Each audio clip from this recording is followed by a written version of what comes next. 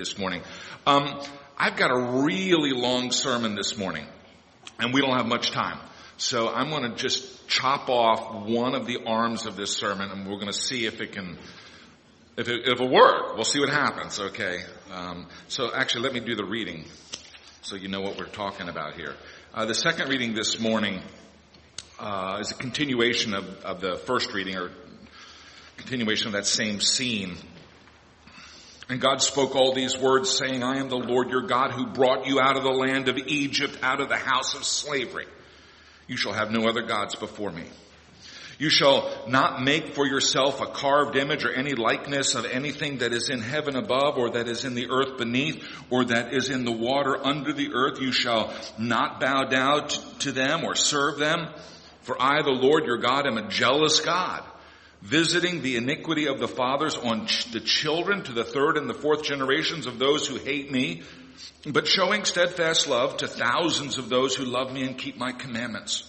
You shall not take the name of the Lord your God in vain, for the Lord will not hold him guiltless who takes his name in vain.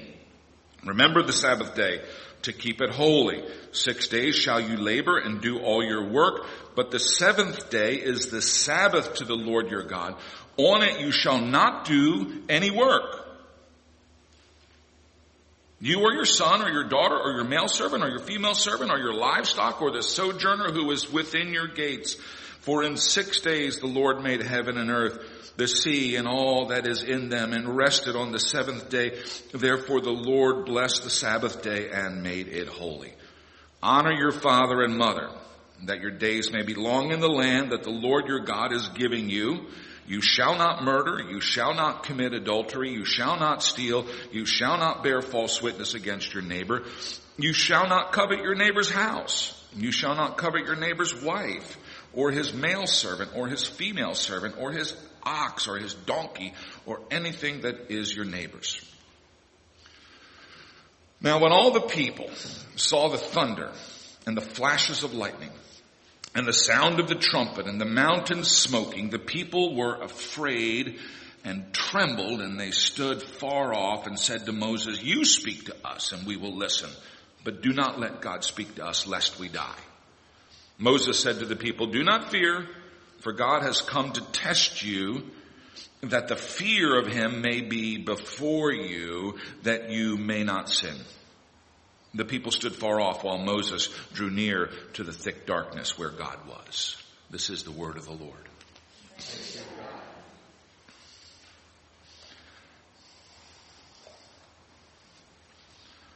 Lord God, we pray that you would help us to attend to your word this morning, that we would meditate upon it, that it would find root in our hearts, that it would produce the fruit that you intend for it to produce. This I pray in Jesus' name.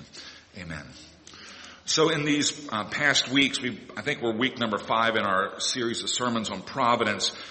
We've talked about how all of creation is here for the purpose of bringing glory to God, that the heavens declare the glory of God. But it turns out it's not good enough that the planets and the stars and the oceans and the forest should silently declare the glory of God. God actually deserves better than that. And so we humans who were made in God's image, we are conscious and we are intelligent and we are free in a way that nothing else in the universe is. We take up the praise of God as well. God is glorious and we know he's glorious. But there's even more than God deserves than that. For it's possible for me to know that God is glorious, but I might begrudge him that glory. You might know that the New York Yankees are a powerful team and still hate the New York Yankees. What God deserves is that we not only know that he is glorious, but that we are delighted that he's glorious and that we love him for it. What God deserves is our conscious and free worship. And so God called for himself a special people coming out of the line of Abraham who would know him intimately and who would worship him.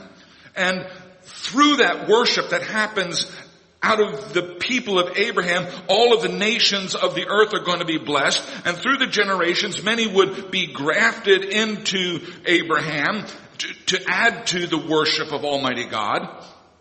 And so this morning I want to talk about two of the big episodes in the history of Israel. Last week we kind of talked about the whole history of Israel, the entire purpose of Israel in God's greater plan. But this week I want to talk about two they're huge episodes in the history of Israel. I want to talk about the Exodus, and I want to talk about the giving of the law at Mount Sinai. Now I think it would be interesting to study this. I think the Exodus may be the best known story in the world. I think more people might know about how God rescued the descendants of Abraham from slavery in Egypt. I think more people know this story than any other single story on the planet. Jacob, whose name was later changed to Israel, was a grandson of Abraham, and Jacob had 12 sons, and all of those 12 sons and Jacob settled in Egypt. And you'll recall, of course, you remember the story of Joseph, the 11th son of Jacob. He's sold by his jealous, envious, covetous brothers to slave traders who were traveling down to Egypt. Now, it was a terrible thing that happened.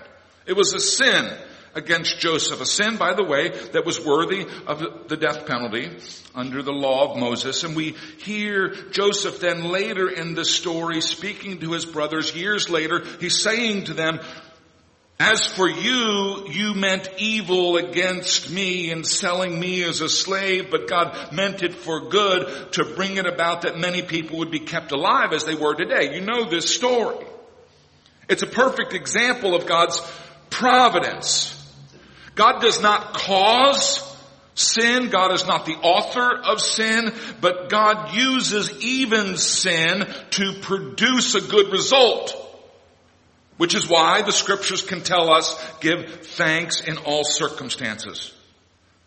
What was God's good purpose that came out of Joseph's slavery? Well, his entire family was saved from a famine. And so Joseph and his brothers and all their children live in Egypt. They're separated from Father Abraham by a number of generations now. But as time goes on, the favor that the children of Israel had enjoyed in Egypt is forgotten. And little by little, these people become oppressed as foreigners, as outsiders. And in time, they are actually enslaved. And the rulers in Egypt decreed that the population of the Israelites needed to be controlled. Now, back in those days, they didn't have abortion, but they had a procedure called exposure. A child would be born alive, but then it would be left outside to die or to be eaten by animals, or maybe to be taken by some childless couple who wanted another child, or perhaps to be used as a slave or worse. That's how Moses, a descendant of Abraham, born hundreds of years after the children of Israel settled in Egypt, that's how Moses came to be in that little boat. You remember, his mother made a boat for him and put him out on the water onto the Nile River. The mother couldn't keep the child.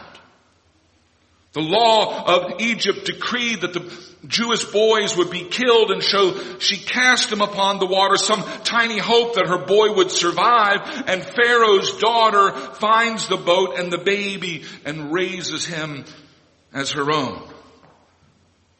That's the providential hand of God. A terrible, cruel, sinful, evil law that forced women to kill or to abandon their children. Pharaoh intended it for evil, but God used it for good. Because Moses came to live in the very house of the king who was oppressing his people.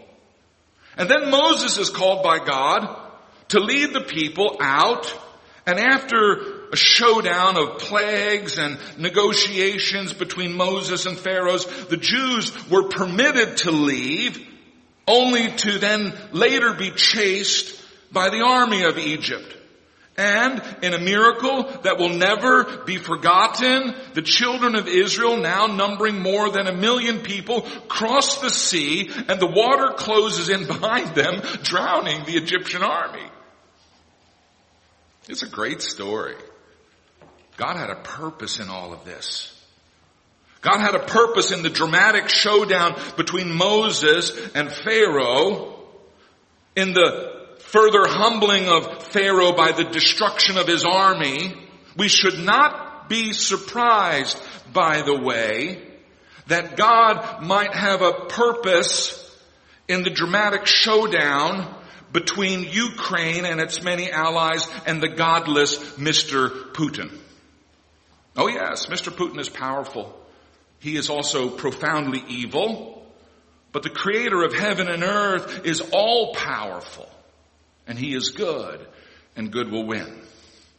One purpose for the drama of the Exodus was that the children of Israel, this special people that God had called for himself, that the children of Israel would know and would appreciate, would recognize, would salute the power of their God. When Moses first comes to the children of Israel and pitches his plan to get them out of Egypt, it was a difficult sell.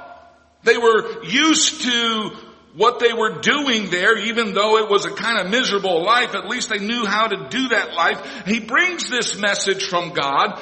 This is a message from God speaking through Moses to the people of God. He says, I am the Lord, and I will bring you out from under the burdens of the Egyptians, and I will deliver you from slavery to them, and I will redeem you with an outstretched arm and great acts of judgment. I will take you to be my people. I will be your God. And here's the point. And you shall know that I'm the Lord your God.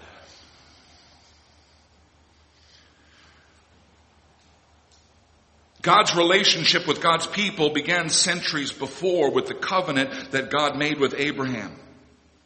In the Exodus, God is cementing that relationship with Israel, and his stated purpose in bringing Israel out of Egypt, his stated purpose in rescuing the Israelites is so that they would be rich and powerful and all drive pink Cadillacs. Oh no, that's not what it is. It's that they would all be beautiful and famous and have 10 million followers on Instagram. Oh no, that's a different Bible.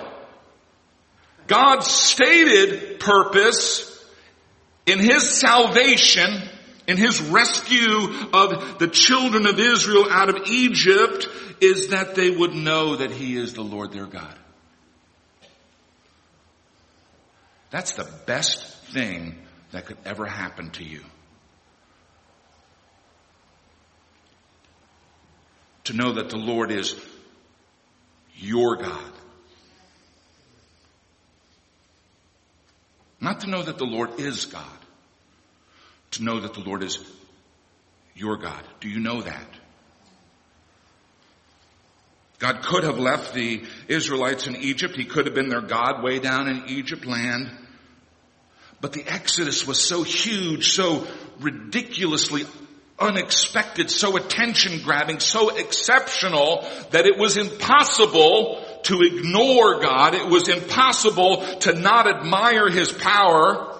And since God was doing this huge favor for his people, it would be impossible to not be joyful and grateful to God. What happens as soon as they cross over this sea is they begin to sing.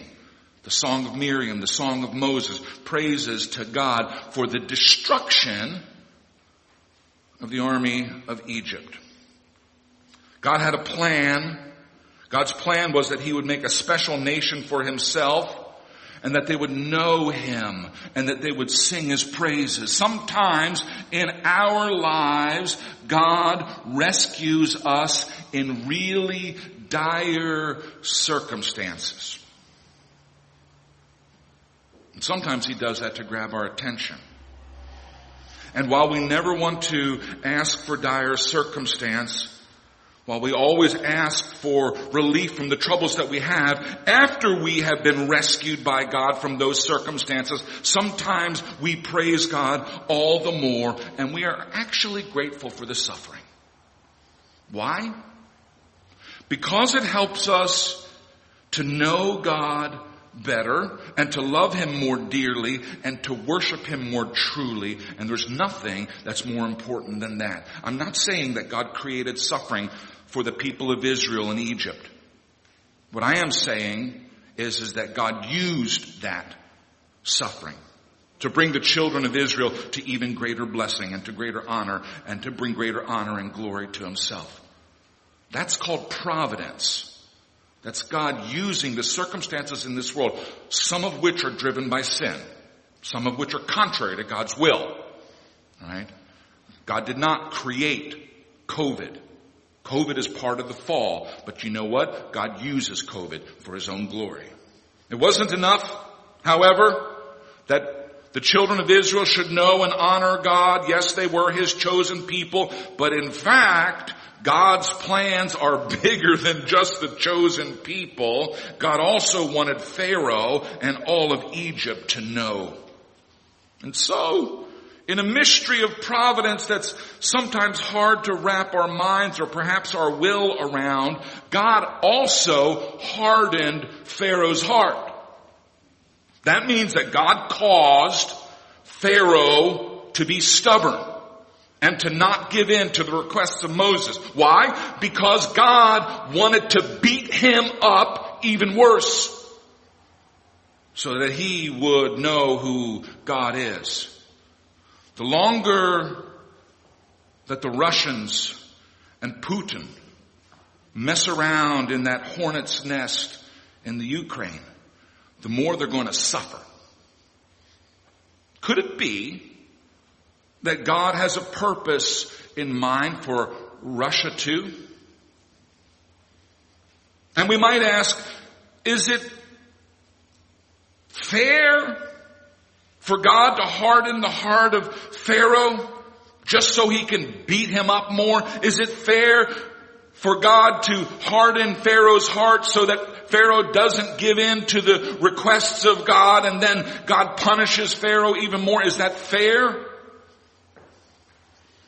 Well, can a pot argue with the potter about what kind of pot he's going to be?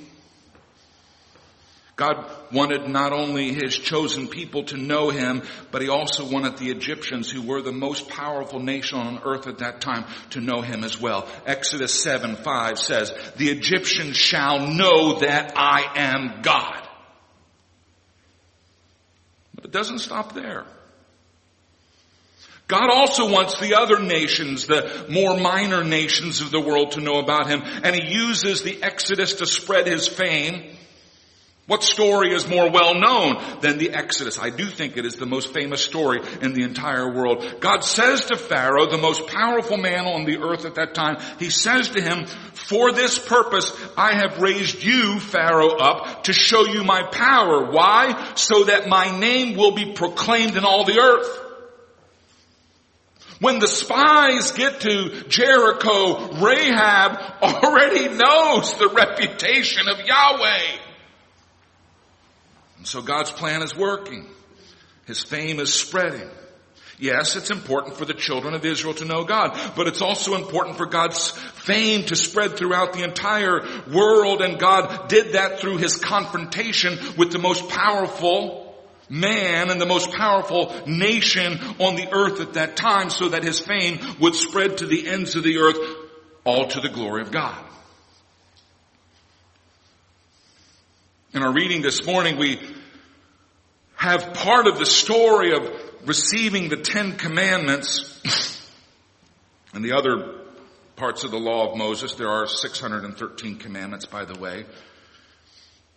It's funny to think about Jews living without the 10 Commandments, which they did for hundreds of years. Part of the fulfillment of God's purposes for the Jews is giving them the law. The law shapes our behavior. It shapes our mind and our character. Psalm 119 is a meditation on the law. You should read it. You should go through that. It's the longest chapter in the Bible, and it's all about how wonderful God's law is. We become a certain way over time because of how we live in a habitual way. The people of God are who they are because of the law of God. Think about the Sabbath for a minute. Think about how keeping the Sabbath marks us as the people of God. Tell someone that you can't go to soccer practice on a Sunday. And they'll look at you like you lost your mind or like you're a Christian. The law of Moses becomes the cornerstone of Jewish life, and even more than their descent from Abraham, and even more than the promised land, it is the law, the Torah, which defines the people of God. Now this morning I want us to look just at the first and the last commandment, because they actually form a bookend that hold together the whole of the law. The first commandment, you shall have no other God before me. Well, what does that mean? Well, it's explained in the second commandment. You shall not make for yourself any graven image, any carved image, or any likeness of anything in the heaven above, or that's in the earth beneath, or that is under the water of the earth. You shall not bow down to them or serve them, for I am the Lord your God, and I am a jealous God. Which is an interesting idea. It's not an idea that would come to you naturally that God would be jealous. I remember having a conversation with a pastor in our former denomination, the pastor of a church not so many miles from here. His church is now an Islamic mosque. We were talking about whether or not we should take seriously what God had said about human sexuality. And he says, oh, come on. God couldn't possibly care about what we are doing in our bedrooms. It's not natural to think that the creator of the universe would even notice what we're doing. So why would he be jealous? In fact, in the ancient world, the gods were quite unconcerned about exclusive worship. And pagans are famously promiscuous when it comes to their religious affections. If you worship Baal, there's no reason why you can't have an Asherah pole too. What Hindu worships only one God? That doesn't make any sense. You have a God who brings you money, and one who brings you fertility, and one who makes you beautiful. Different gods do different things. To the pagan mind, serving only one God makes no more sense than having only one color in your rainbow or one tool in your toolbox. But the God of Abraham is different. He's jealous. In many places, God describes himself as the husband of Israel. And when Israel fell into paganism, as it often did, he called their idolatry adultery. So the first commandment, you shall have no other gods before me, is a call not only for God to be supremely exalted in Israel, but also for Israel as the spouse of God to be supremely and completely satisfied in God. It's a call for a kind of marital fidelity to God. For our relationship with God to be right, it must be exclusive. When we're in a right relationship with God, we are satisfied with God. We are not attracted by the things that compete with God. Idolatry is infidelity. But our satisfaction with God, our fidelity to our covenant relationship with God is worship. And it brings honor to God, the honor that he deserves when we're delighted with God. John Piper puts it this way. When a wife is satisfied in her husband and never looks for satisfaction elsewhere, she magnifies the worth of her husband. And his jealousy is never stirred. Her supreme enjoyment of her husband is her exaltation of his worth. And that exaltation is the point of the first two commandments. It's all for the glory of God. The more we are satisfied with God, the more that we delight in God, the more that we actually fulfill our purpose as human beings created in the image of God. That's the message of the first two commandments. Now let's go to the end. Bookends that hold this whole law together. The 10th commandment, you shall not covet, which is also a very strange law. I'm guessing there's not a single country on the whole earth that has a law like it on its books, that you shall not desire things owned by other people. Isn't this what market capitalism is all based on? Covetousness? Isn't this what Madison Avenue spends all of its time trying to create in us? Desire for things that other people have? What is it about covetous desire that makes it illegitimate? Why is it wrong for me to desire what you have? Why is it wrong for me to be envious or jealous of you? Well, the answer is found in the first two commandments. They say, have no other gods before me. Do not let anything compete with me for your attention. Covetousness is desiring things in such a way that we lose our contentment with what we have, with what God has given us. God has given me this wife. And if I desire another man's wife, I am not content with God's provision. God has given me this life. And if I desire a different life, I am not content with God's provision. Paul says, I have learned to be content whatever the circumstances. I know what it is to be in need. I know what it is to have plenty. I have learned the secret of being content in each and every circumstance, whether well-fed or hungry, whether living in plenty or want. I can do all this through Christ who strengthens me. Oftentimes people just quote that last part, but they don't talk about the contentment part. Hebrews 13:5, keep your lives free from the love of money and be content with what you have. Because God said, I will never leave you, nor will I forsake you. Why am I able to be content? Because God provides. Contentment is the opposite of covetousness. And notice we can be content through Him who gives us strength. We can be content because God will never leave us or forsake us. Writing to Timothy, his protege, Paul says, godliness with contentment is great gain. For we brought nothing into this world and we take nothing out of it. But if we have food and clothing, we will be content with that. When we are satisfied in God's providential care of our circumstances, we are also satisfied with God. We're not grumbling against God. You'll recall that the Israelites were great grumblers. They grumbled against God. This was their sin in the wilderness. God had saved them from slavery in Egypt, but they were complaining because they didn't have melons anymore. Covetous discontent is a form of idolatry. It's a sign of dissatisfaction with God. When God is not enough, oh man, I just want that over there. We find other gods. Here's what Colossians 3:5 says. Put to death, therefore, what is earthly. And by the way, there are three enemies. There's the flesh. There's the world. And then at the bottom, there's Satan. Okay, the flesh is what leads us astray. The world is telling us false things. And Satan exploits those two things.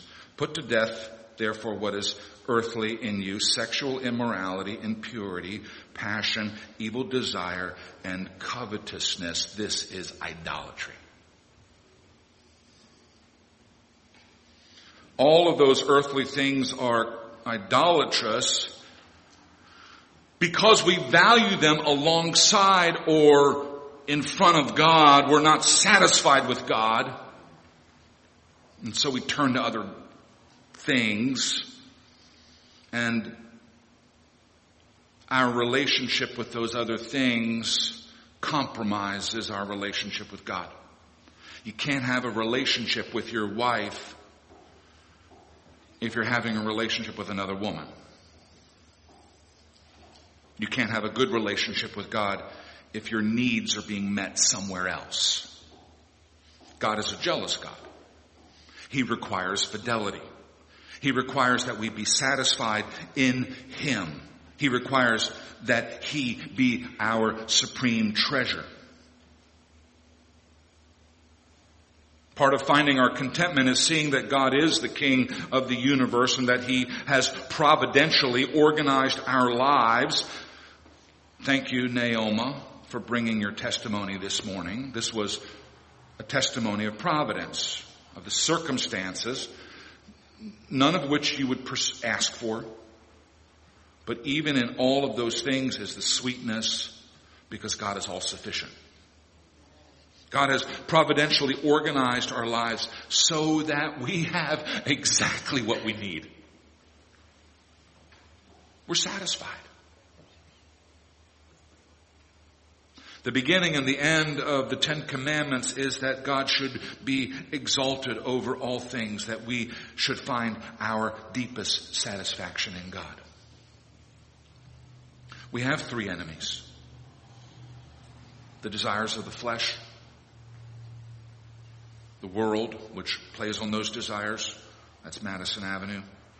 And lastly, the devil who exploits our fleshly desires. Fleshly desires are desires for things other than God. Fleshly desires are always idolatrous.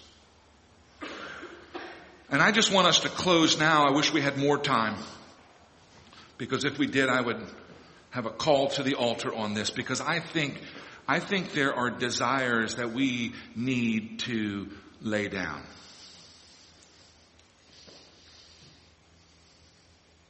I think we're hungry for things that are competing with God in our lives. The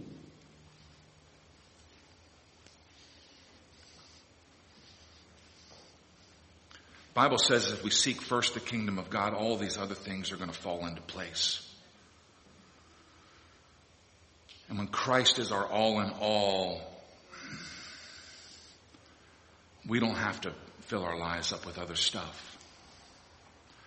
So why don't we just spend a few minutes where we are in prayer before God. Let us pray.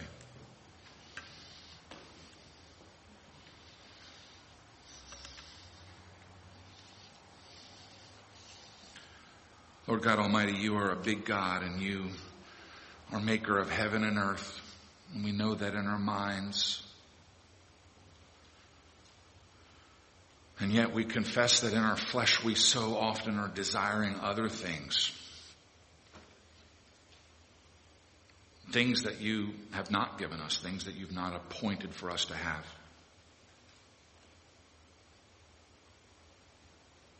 And in our dissatisfaction, we pursue those things with idolatrous covetousness. And we pull away from you. And then we wonder why our relationship with you is so